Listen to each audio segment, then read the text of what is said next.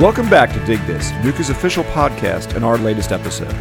Each year, NUCA provides to its members one of the more unique experiences that come from a trade association membership, Advocacy Day on Capitol Hill.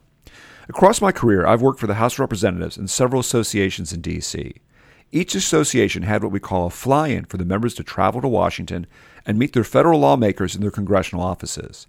NUCA has been holding their Washington Summit fly-in event since the 1980s, and our 2023 annual event is coming up in the middle of May 15th to the 17th to be precise. Our members will be on Capitol Hill May 17th talking to their own lawmakers during group meetings set up by their chapters. These meetings are some of the best methods a successful congressional advocacy program can use because they make the connections between elected officials and their staff and our industry members who build every infrastructure project funded by Congress. Today I'm joined again by NUCA's Vice President for Government Affairs, Zack Perconti, who visits Capitol Hill each week to meet federal lawmakers and lobby on behalf of our membership. We've got several important topics that NUCA members themselves will be discussing with our lawmakers during Summit. I wanted Zack to be our guest today to help our industry members understand these issues and how their actions on May 17th could improve our industry and the business environment. Welcome back, Zack, and thanks for joining us today. Thanks again for having me. It's always great to be on. We'll start out with our good stuff. What are our top advocacy issue items this summit? So in many ways, this year really is the start of implementing the Infrastructure Investment and Jobs Act, which was that historic landmark investment in our country's underground infrastructure. Of course, over $1 trillion in total size, $550 billion in new spending. All of that money that was authorized and then appropriated is now really beginning to work its way into the system and down into the market. Along with that, a lot of the regulations that were created and expanded upon as part of both the Infrastructure Investment and Jobs Act, as well as the Inflation Reduction Act, which was the big climate and spending bill that the Biden administration passed in the second half of last year. In addition to the funding, of course, this is also the year when many of the regulations that were created as a result of the Infrastructure Investment and Jobs Act, and then last year's Inflation Reduction Act, which was the Biden administration's partisan spending and climate bill that touched a lot of different programs. Those are all also now beginning to come into effect as they move through the rulemaking process. Additionally, of course, all of the regulations around the new Build America, Buy America, or BABA legislation that was contained in the infrastructure bill, that's all currently coming into effect. All of those domestic preference requirements that are not only going to bind projects funded by those two pieces of legislation, but really setting the tone for all future federal procurement on federally assisted infrastructure jobs. All of those policies are really coming into effect now. So in many ways, 2023 really is the most important year for the success or lack of success of major federal infrastructure programs. Now, we here in the industry, of course, we're on the front lines of implementing all of this key federal infrastructure spend. We are really aware of how things have changed and how things have rolled out since that legislation was passed. Market conditions in 2023 are very different than they were in November 2021 when the infrastructure bill first was signed into law. And so we're coming to Washington to talk about ways that we think that things can be improved, things that can be helped, and ways that the federal government can work with us as partners to ensure the success of this broader infrastructure investment and rebuilding of our country's underground infrastructure. Really, our four main topics, I would say, and I'm kind of grouping them together here for this summit are just general implementation and oversight of the Infrastructure Investment and Jobs Act and associated legislation. So again, this is where you get into the discussion of things like materials and supply chain around the process of implementing Buy America. This is also, of course, where we talk about permitting reform. In order to build these projects on the timelines that the federal government has laid out for funding, they need to be approved on a reasonable timeline, right? The average National Environmental Policy Act job takes 4.5 years to be approved. And it's just not feasible to build these jobs if the money will have essentially already run out by the time the job is actually approved. Of course, permitting reform is going to be more important than ever right now. In order to meet the goals that the administration and Congress has laid out on these timelines to rebuild our country's underground infrastructure, projects need to be approved. They cannot take an average of, for example, 4.5 years on a National Environmental Policy Act job, if we're going to rebuild our country's electric grid in the next 10 years, if we're going to rebuild our country's underground water infrastructure and remove every lead pipe that's currently in use, or if we're going to ensure every American has access to broadband by 2030.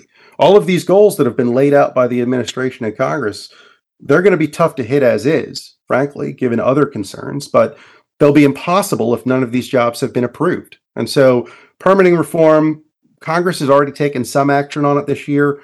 There were conversations around it in the second half of last year. Nothing really so far has come up that's bipartisan enough to make it all the way through, but we're really hoping that we can help Congress reach some reasonable compromise on these issues. Another thing we really want to talk about while we're up here is just general questions of how we can fund our country's underground infrastructure, and in particular, how are we funding our country's underground water and wastewater utility systems? This is a very timely topic for us to be discussing here at Summit. The EPA in April released their 7th Drinking Water Infrastructure Needs Survey and Assessment. The previous iteration showed that our country would need to spend over $470 billion over 20 years to maintain our country's underground water infrastructure. Unfortunately, the latest iteration that came out in April is much higher. $625 billion is now needed. And that's a 32% increase from the previous figure. Of course, granted, that does not take into consideration the money that was invested as a result of the Infrastructure Investment and Jobs Act. But even if every dime of that money were fully appropriated as authorized, that's only $55 billion. So it does not capture the total increase in need.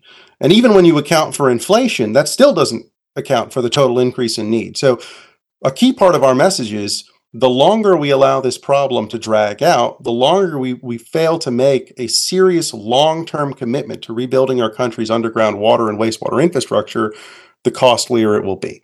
That goes for drinking water. That goes for clean water. We're expecting new figures from the EPA on clean water needs soon. I suspect they will also be significantly higher. The last assessment put that figure at over $270 billion. And that also includes lead service lines.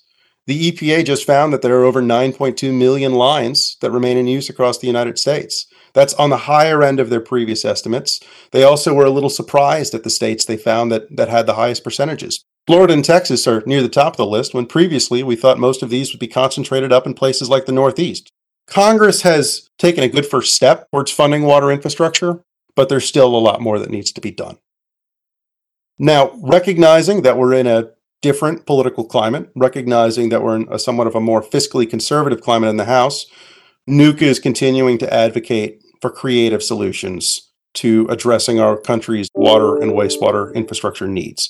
And so once again, we're asking folks to come and talk about private activity bonds. PABs are, of course, a great method for municipalities and communities to raise additional funds. The utilities remain public. They are not privatized under issuing a PAB. I know that there's often some confusion about exactly how this funding mechanism works, but the long and short of it is this policy has been introduced in Congress many times in the past. There are folks on both sides of the aisle who understand how this would help us raise billions and billions of dollars for our country's underground water infrastructure. We're asking folks to consider taking another look at it in this current Congress. There's also currently legislation that would expand the use of private activity bonds for lead pipe removal and replacement, which we think is a great way to help close that gap. The last topic for us, of course, all of the funding and all of the support that the federal government can give to our country's water infrastructure and other underground utilities won't help us if we don't have enough people to actually build those jobs.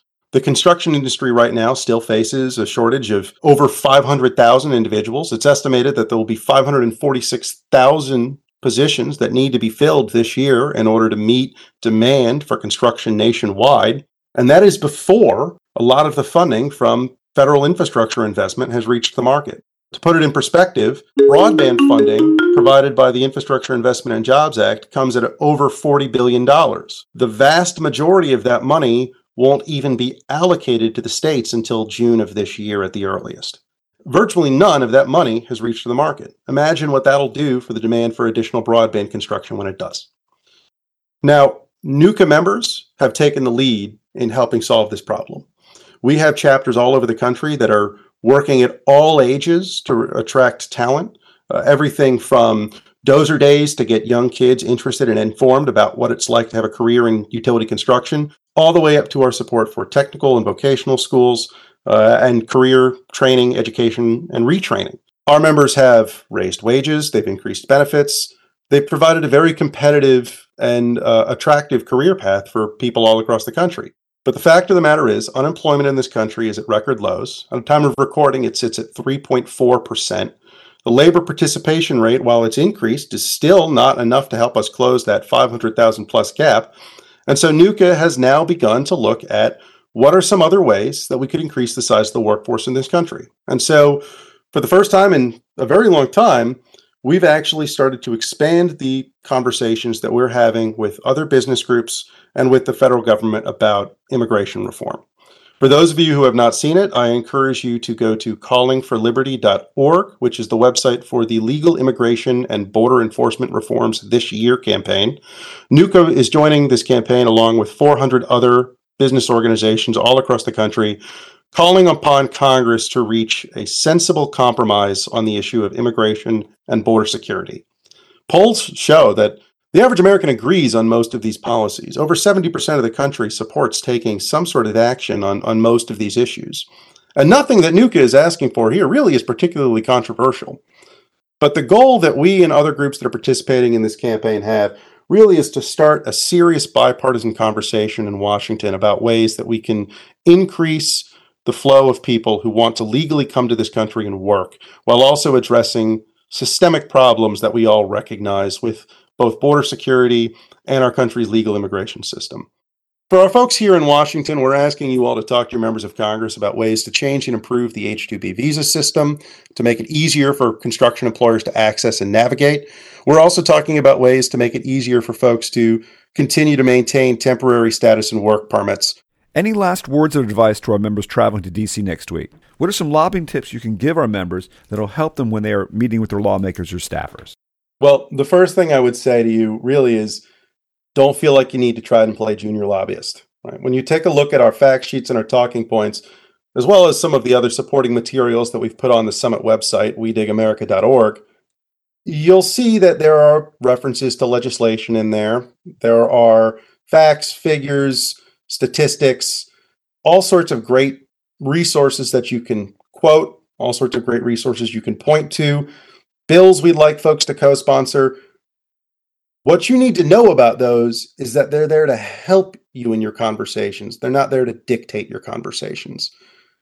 Really, those resources there are for you not as a script, but as a guide. We want to give you all of the information that you could possibly need to support you in your meetings with members of Congress and to help guide them towards some areas that we think are important for our industry to discuss. But the main reason you're here is to bring your personal knowledge and your years of industry experience to Washington to talk about what things are like in the industry, how these policies impact you as an industry professional, how they impact your business, your employees. That's the sort of stuff that we really want you here to talk about. So when you're going through our talking points, take every opportunity you can to connect something that you're discussing to something that you've dealt with back home. If you've been working on an important project for your community, but it's been tied up in permitting for 7, 8, 9 years, mention that. If your company has raised wages, increased benefits, but you still just don't have enough people because the people just aren't there, talk about that. Talk about how your town has access to all of these additional resources for water projects, but there's still a lot more that needs to be done that they just don't have the funding for yet. Or talk about how certain federal regulations that have been passed in the last couple of years on everything from workforce to permitting to even just materials have made it harder to build, or maybe in some areas have streamlined the jobs for you. What we want to know is, how does our agenda in Washington tie directly into your experience? That's what your congressional offices are going to want to hear about. That's what your congressional staff are going to want to hear about. That's what your lawmakers are going to want to hear about. That's why we ask you to come out to DC and join us here for the Washington Summit. Now, the only other things that I'm going to say here if you've never been to a Washington summit before, you're going to find within the first few minutes that this is a lot easier than you thought it was going to be. Just start talking, and before you know it, you'll be a professional. Zack, thanks for your time today. I always enjoy listening to your educated thoughts about our advocacy program and how members can contribute their own expertise to its success. Thanks again for having me, Bob. I really appreciate coming on, and I look forward to seeing a big turnout next week here in D.C. For more information about NUCA's Washington Summit, be sure to check out our summit website at WeDigAmerica.org.